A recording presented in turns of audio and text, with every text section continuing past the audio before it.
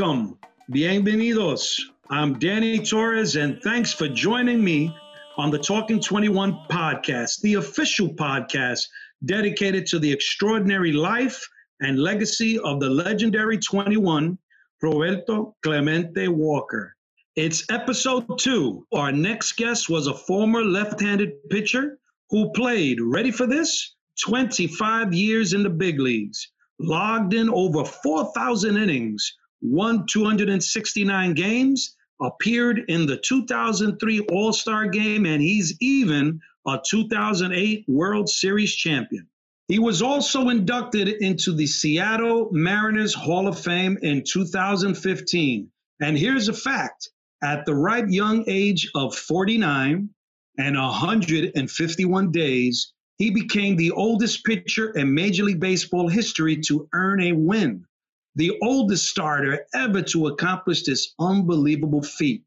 By coincidence, this phenomenal man who I met at Citi Field about 5 years ago in the media lounge checks every box on why he was the recipient of the 2003 Roberto Clemente Award. He's a family man, a proud father of 8 children, and always willing to give a helping hand.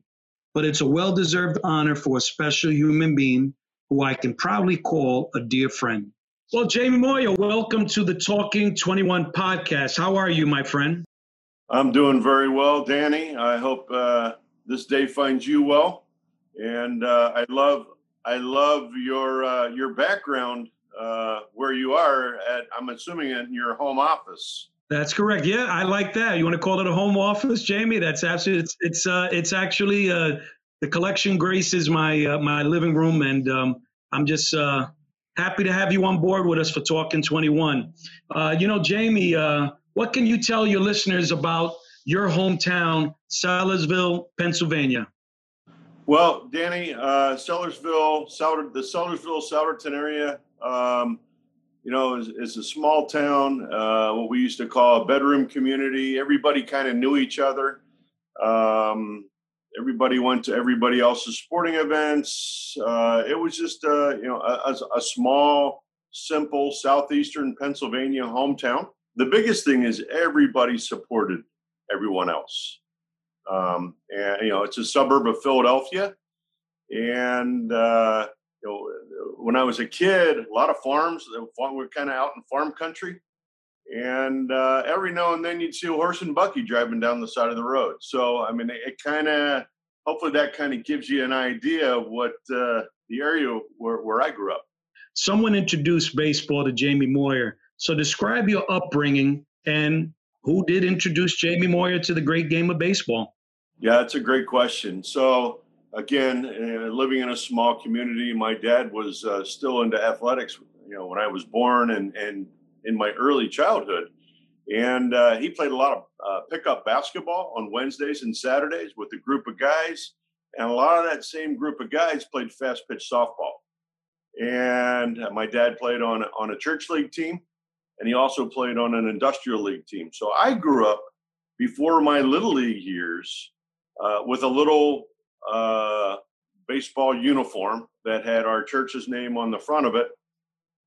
And I was the bat boy, right? So for me, running out and picking up these big heavy bats and dragging them back to the little makeshift dugout, their pregame, involved batting practice and ground balls, just kind of like what you would see in a major league field, but it was softball. And they played a lot of pepper. So once I could start to play some catch and throw the ball decently, they allowed me to start playing pepper games. Okay. And that was a lot of fun for me, just kind of being involved. I was just a little shaver, 5, 6, 7, 8 years old. And being allowed to be involved with that made me feel like, I was a big boy. Right. And so growing up with that, and then on weekends, a lot of fast pitch softball tournaments. Fast pitch was really big in the area that I grew up in. And my dad would travel as far as like up to Allentown, Pennsylvania, and down sometimes closer to Philadelphia, and playing softball tournaments all weekend where they would play 3 games a day, Saturday, Sunday, and usually it went into a Monday. So a lot of softball was played. And then, when I became 8 years old, I was able to play start to play Little League. There was not such thing as T-ball when I was 8 years old. You just jumped into Little League. And then my dad started coaching me, and he coached me from 8 through 18. So that took me through American Legion baseball. So, my younger years of baseball, again, was very community oriented. We didn't really go outside of the community to play other than in Little League, if you made the all-star team, you would maybe travel to one town and play, or they would come. In our town, we had about a half a dozen fields, but one field in our community had lights. So in Little League, you were guaranteed one game under the lights. The all-star game was played under the lights, and the championship game was played under the lights. So that was the big thing for us with Little League baseball. And like I said, when I got through American Legion baseball, went on to college, went on to St. Joe's University, and played there 3 years, and got drafted by the Cubs in the 6th round in 1984. Well, it's an interesting journey. So talk about that 84 draft. Where were you when you received the ultimate call? Well, I had the previous summers, I had been fortunate enough to play in a league called the Atlantic Collegiate Baseball League. I played for the Allentown Wings, which that team no longer exists. After my junior year before the draft, I went to the Shenandoah Valley League and played for the Harrisonburg Turks. And I was only there for about a week to 10 days until the draft. But that's where I actually was when I got that phone call from Billy Blitzer sharing that the Cubs had drafted me in the 6th round. He was going to be willing to meet with my parents and myself, and I needed to somehow find a way back home.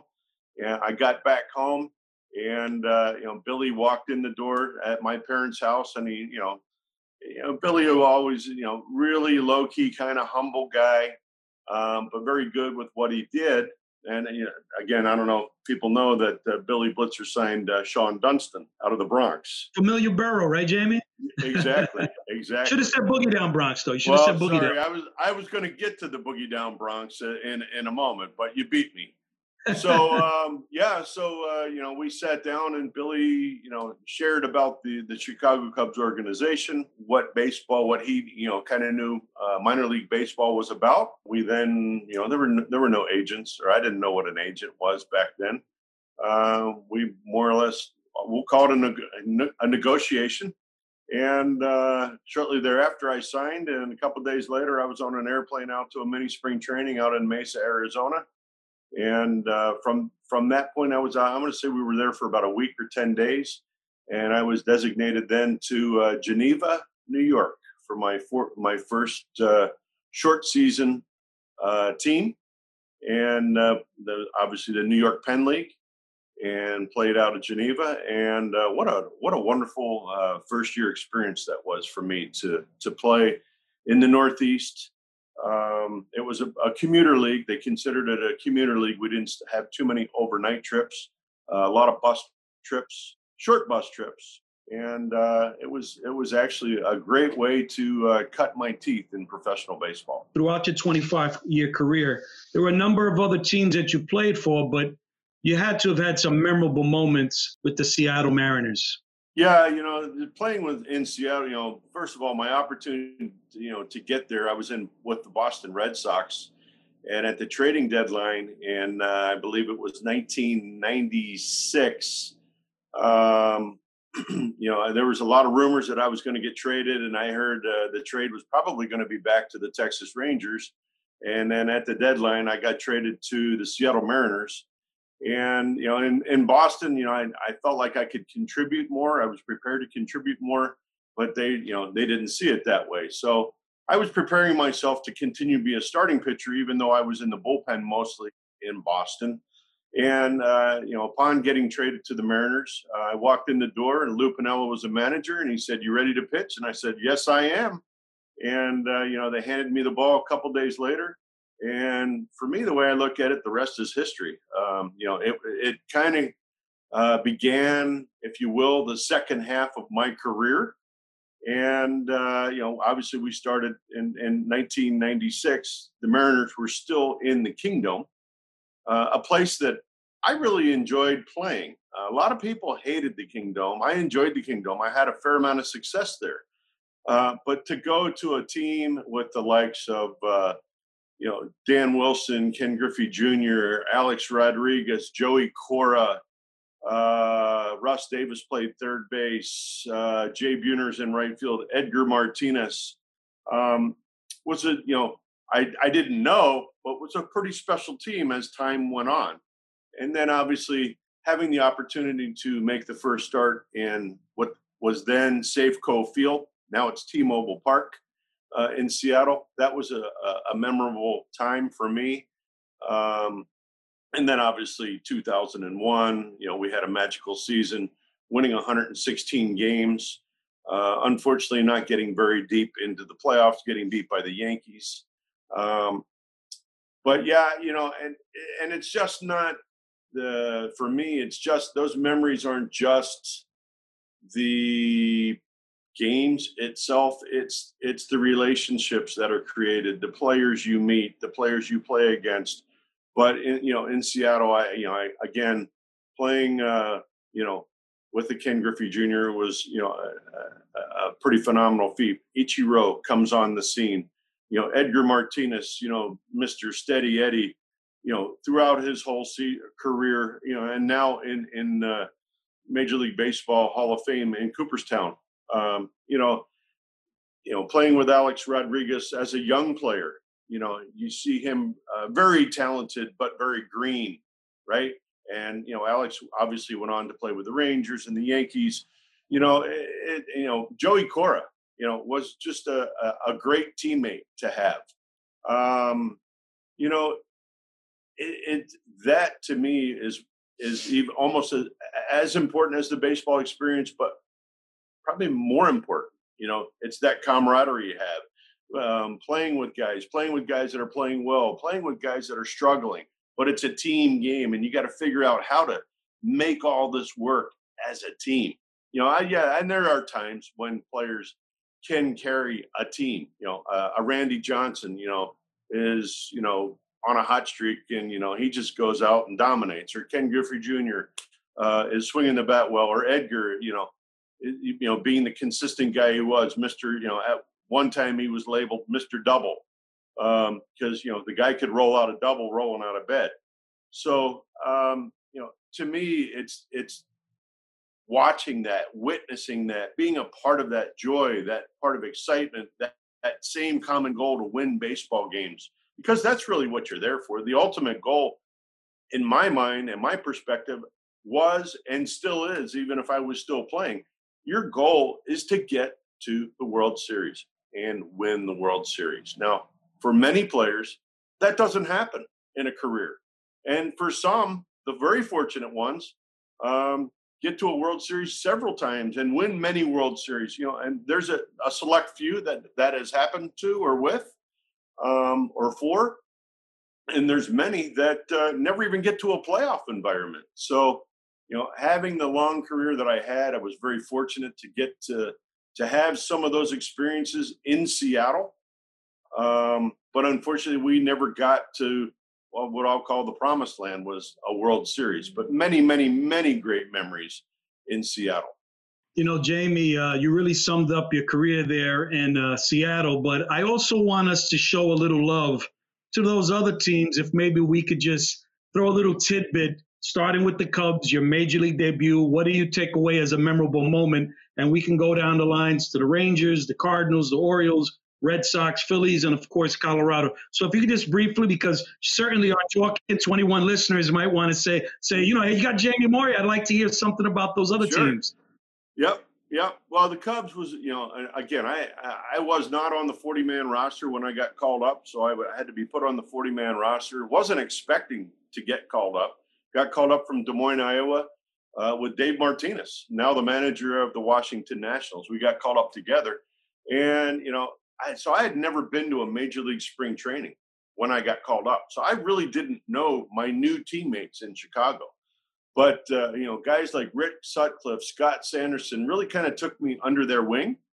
Played with Manny Trio, lovely player, lovely teammate. Really enjoyed playing. I'm now aging myself, but I don't mind doing that. But Manny Trio was a fun guy and a guy that really understood the game. Leon Durham, Ryan Sandberg, Sean Dunston, Ron Say, Davey Lopes. I mean, those are some of the guys that I kind of cut my teeth with in the major leagues. And, I really saw how the game was played and how they were the game then was really played in a different manner, very hard-nosed type of play of baseball. The fan base in Chicago, as we all know, is very loyal. Harry Carey was still there. Steve Stone was a broadcaster. So, I mean, there was some, a lot of pizzazz around that. But, the 2+ years I played in Chicago, great memories of baseball. Then it got traded with Rafael Palmeiro and Drew Hall to the Texas Rangers for Mitch Williams and a slew of guys. And, go to the Texas Rangers, didn't know much about the American League, didn't know much about the Texas Rangers. I was still a young, green pitcher. One of my all-time favorite teammates happened to get signed as a free agent there, but a guy by the name of Nolan Ryan. Great experience. Playing with Nolan and the Texas Rangers, a lot of young prospects, Bobby Witt, Jeff Kunkel, Pete Incaviglia, Cecil Espy, Gary Pettis, Toby Harrah was a coach. Davey Lopes ended up retiring and coming over there as a coach. One guy I forgot to mention with the Cubs was Andre Dawson. I don't know if you remember Andre Dawson wanting to get out of Montreal so bad and signing a blank contract. Yes, that I was aware of. Of that. Going out and becoming the MVP, I believe, in the '88 season.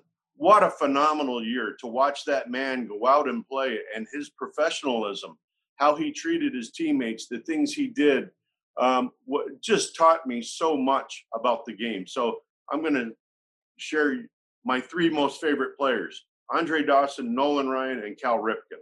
And I think what they did on the field speaks for itself, but what these gentlemen were off the field and how they treated me really kind of helped mold me into the player I became and the person I am today. Sure. No, that's absolutely. I'm glad that you kind of, included those 3 players, because certainly besides being Hall of Famers, they mentored you. They were there to basically help you grow. A lot of that mentoring came by my eyes, watching how they prepared themselves, watching how they went about their business, and watching them on the days that not only it's easy to be a good teammate on days when you're doing well, but watching them when they're not doing well and seeing how they never change, their personalities, their character never changed. And that's something I really got to learn and understand playing with these 3 men about character. It's amazing, Jamie. A lot of the players that you interacted with, look where they are right now. They have a bronze plaque in the Hall of Fame. And it's amazing, Jamie, when you think about it. Here it is, what you had explained earlier with your Mariners experiences, your 10+ years, but then you go back home, literally, and let's be honest, Jamie, would you even thought at that point in your career that you're going to be part of a team where you're going to be raising a World Series trophy with the Philadelphia Phillies? And, that's mind-boggling when you really think about all the ups and downs of your career, that they're already thinking for you being a coach, you know? Right. And I couldn't have scripted that any better at that part of my career. I actually, a little tidbit here, right before I got traded, I was talking to my wife and said, you know what, I'm going to retire at the end of the season. This is miserable, not winning baseball, people not caring, blah, blah, blah, blah.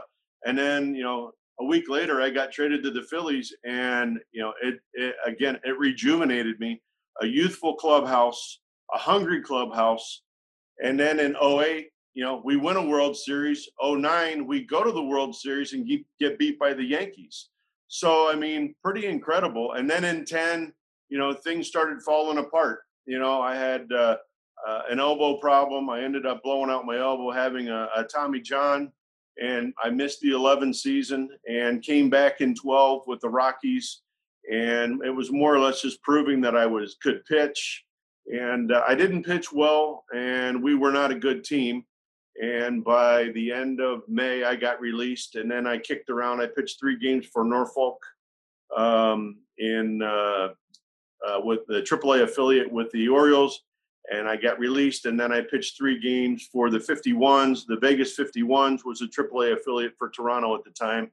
And at that point, at the minor league All-Star break, I decided it was time to go home, hang up my cleats, and move on in life. But for me, the way I left the game of baseball was, I don't think I could have portrayed it any better, or written it out any better. I left the game of baseball going through the minor leagues the same way I came into the game of baseball, through the minor leagues. And those 6 starts that I had in AAA really allowed me to reflect on my career and my life and my baseball experiences. But it really, I really enjoyed those 6 starts in AAA, because I was watching kids who were hungry and trying to get to the big leagues, a place that I had just spent almost my last 25 years. And it brought back so many great memories of my career. And you were selected to receive the Roberto Clemente Award. Talk about what sticks out about that moment when you received a different type of call, that you were being honored for everything you've done off the field. I got involved with philanthropy and charity work and a lot of organizations that I played in. And I really saw, there was a value there. You were giving, obviously a lot of the organizations I play in always are asking, to give something back to the community. And I saw value in that. And, never did I expect to be a nominee, number 1, of the Roberto Clemente Award. And number 2, never did I expect to receive that award. Because again, what I thought, what I was doing in the community was the right thing to do. And I felt like I was doing it for the right reasons. And I wasn't doing it for the notoriety or anything like that. And, but when you're out there, when you are giving back, you see that you can make a difference in somebody's life by just bringing a smile to somebody that's in a hardship situation, or in a less fortunate situation. So, that had a lot of value for me, and it kind of, became who I was as a player. And again, I knew I was a nominee, as I mentioned, but never really thought that would come full circle, and it did. And I was really taken back. Started to learn a lot more about Roberto Clemente, and continue to learn, especially through you. And your experiences, and being a person that is really helping to keep this legacy alive, and Major League Baseball, is really important. And I commend you for doing that, Danny. It's very honorable for you to do that, and to me, to be a part of that, a small part of that was a huge honor. And then, obviously, to meet his family at the award presentation. That particular year that I received that award in Miami, and during the World Series, and to meet his family, his wife, his sons, and just you almost felt like you were meeting Roberto in a way, and you saw their passion for who he was, and for what he stood for. And I see it in you, and I've also seen it in a lot of Latin players that I've played with throughout my career. I see Edgar Martinez. I'm going to share, was a guy, a Joey Cora.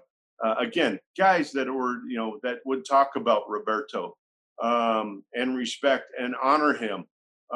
It's just phenomenal. And I think, Major League Baseball is doing the right thing. You're doing the right thing, educating people. And, just this year, Roberto Clemente Day was just not too long ago. And how cool was it to watch the Pittsburgh Pirates, everybody in uniform, have his number on their back? to honor him. I mean, what a special way to do it. And somewhere here, maybe in the near future, we'll see it on everybody's back on that special day. Not just the Pirates. Maybe we'll see it on all 30 major league teams' backs. Again, what a great way to honor a great human being. Anything in particular, Jamie, that would you say sticks out in your mind? You knew you were going to receive the award, but that maybe even Jamie said, you know what? Let me read up a little bit more about this guy. You know, there's something that maybe you heard or read, a story that was shared, something specifically about Roberto. You said, wow, this guy really was special. One of the things that strikes me is that he was helping a country that he necessarily didn't live in. And, and it was the country of Nicaragua. And, that had gone through a great tragedy. And, talk about a humanitarian, somebody who was willing to help anybody. And that's really what we're talking about here. This is somebody that went above and what we would think, he didn't have to go to Nicaragua, but he went above and beyond because he saw people in need. It didn't matter what country it was, obviously. It didn't matter the language they spoke. It didn't matter a skin color. Nothing mattered. He just saw a need. And he thought, well, here's how I can help. And this is what I'm going to do. And he did it. And I think, it's talked about that he went to Nicaragua, but, actually, but it's really not talked about, this is a country that, really didn't have an effect in his life. Maybe he played some baseball there at some point in time, but it's more of the human. The way I see it, it's more of the human aspect of he went to another country where he probably, if he knew people, it wasn't many. And the people that he was helping were all complete strangers. So it really didn't matter. Right. And I think that it's just such a noble way of helping. There wasn't like he was asking questions. Who am I helping? It didn't matter. He was just helping, right? And I think that's a part that maybe missed or not talked about enough. I mean, it really showed you the person he was. It was, baseball wasn't the most important thing in his life. Not at all. Not at all. Right? Not at all. And it really puts the game in perspective, I think. And to me, that's what really hit home. And even sitting here talking about it today, I go back and recollect hearing that story and you go, no, really? He didn't have to do that, but he chose to do that. Right? On New Year's Eve. Yes. On New Year's Eve. But then you think, the impact that had. How many years ago was that? 1972 when he perished. 48 years ago. And look and think about that impact that it's still having. Pretty special. Absolutely. Pretty special. Jamie, if you were someone who had access to the current commissioner of Major League Baseball, they were actually discussing the retirement of that number alongside Jackie Robinson. Is there something specifically that you would like to, as the recipient of the Roberto Clemente Award, to why Roberto Clemente Walker's number should be retired? Well, I think the whys, I think it's very easy because, we stress giving back. We stress helping others, right? Those in need. Major League Baseball does a good job of that. But I think if we look at ourselves individually, and if we look at Major League Baseball, and again, I'm not trying to turn it into an issue, but we could always do something more. How can we do more? Well, let's bring this story, okay, more to the forefront, right? There's an award, awesome reward. Somebody gets recognized every year, outstanding, right? But what more can we bring to the table? How can we create more awareness, right? To me, that would be my question. How do we create more awareness? How do we create it individually in each organization? And not only at the major league level, but at the minor league level, right? Maybe there could be an award for somebody at the minor league level too, Never thought of that. Never thought of that. right? Why not? Right? But then how about something nationally?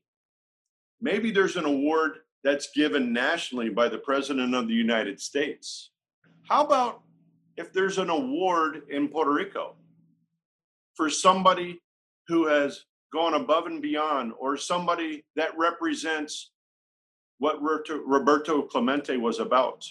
Throughout Latin America. Yeah, throughout Latin America. There you go. Or you could do it in each Latin American country, right? I mean, to me, that grows this and brings more awareness, brings more knowledge, more education, and maybe it helps our society as a whole. And certainly our society needs just that. 49 and 151 days when you did something historic, right? 49 years, 151. Could you kind of just at least share for our listeners what that moment was when you're on the pitcher's mound, knowing there's a possibility you're going to win a ball game at the age of 49 years of age? I honestly, Danny, at the time, I didn't know it was a record, or it was going to be a record. I didn't play to make records or break records. I played because I enjoyed the game and I had passion for the game. To me, the challenge was to go out and compete. It doesn't matter what age you are. When you're 8 years old, 15 years old, 22 years old, 35 years old, 49 years old. To me, it was all about the competition, being prepared, trying to be on top of my game. So having this opportunity, a blessed opportunity to be back in the game at the age of 49 after a Tommy John surgery and able to pitch, I felt this was a huge blessing. But the opportunity also to go out and compete was really what it was all about for me. And after winning, I won 2 games with the Rockies, but realizing that I was 49 years, 151 days, as you mentioned, the age and the record. It's pretty cool. Looking back on it now is pretty cool. But as I said, being able to compete against, I was 49 years old competing against 22 to 25 to 30-year-old men. That was, to me, that was the challenge, right? Jamie, you mentioned how important the minor leagues have been literally throughout your 25 years.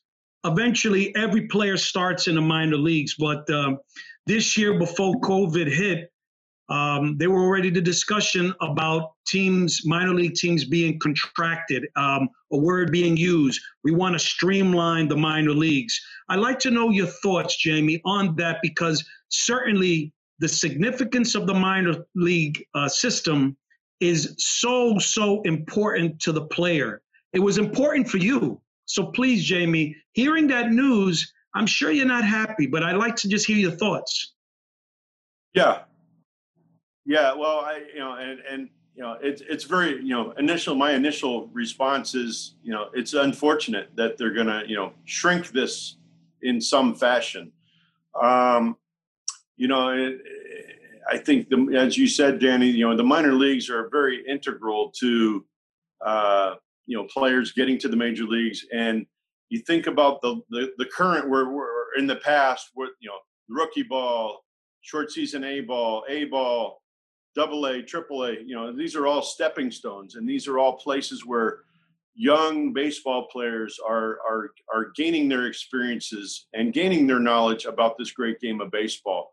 And those of us who have had those experiences will all probably reflect and say, without those experiences in the minor leagues, we wouldn't have been the major league player we became.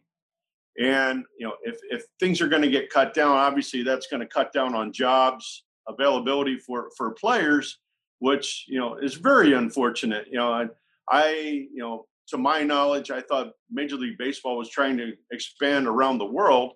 But then on the other side, it looks like we're going to be cutting out minor league teams. So I'm not sure how that's going to look or how that's going to work. But you think about all these college baseball programs that are out there, and not only Division I, it's Division II, Division III, it's NAIA, it's junior college, it's community college. There's a there's a lot of kids out there that have this dream to become a Major League Baseball player. And I just think it just kind of makes it a little narrower and a little more difficult to follow these steps. And, the game is changing right before our eyes. And I don't want to be the guy that has his blinders on and doesn't see, the whys and the hows to why they're making these decisions. It would be really interesting to understand and learn, what their rationale is behind this. But for right now, nothing has been etched in stone to how they're going to do it. And I think as we saw this season, everything's kind of trial and error. I think that's probably what's going to happen. But I think by minimizing minor league teams, it's going to change the whole scenery of Major League Baseball in an unfortunate way. Jamie, first I have to just say thank you so very much, because you just said something right now. You were on top of your game every time you were on the field. But my friend, you've been on top of your game with everything you've done off that field. And I can't thank you enough for being a part of the Talking 21 podcast. Well, thank you, Danny, for allowing me to be on. I wish you nothing but success with Talking 21. And all of your future ventures with Roberto Clemente, your writing, your school teaching in the Boogie Down Bronx. That's right. You know what? Our friendship has been very special. And I always enjoy spending time with you, whether it's texting, whether it's on a phone call, and occasionally we get together for a meal. So, Jamie, thank you so very much. All right. Thank you for having me on, Danny. All right, my friend. Thank you very much, Jamie Moyer, the 2003 Roberto Clemente Award winner, for joining us on the Talking 21 podcast. This was truly a fun conversation. Please be sure to follow us on Twitter and Instagram at Talking 21 Podcast for all the latest information about our episode drops. And if you are truly enjoying the show, please be sure to subscribe and rate us on Apple and Spotify and wherever you get your podcasts. A special thank you to our executive producer, Ross Guevara, and our producer, Jerry. Tune in next time for our continued conversation on the great one, Roberto Clemente Walker. As always, this is your host, Danny Torres, and you can also follow me on Twitter at DannyT21. Until next time, have a great one.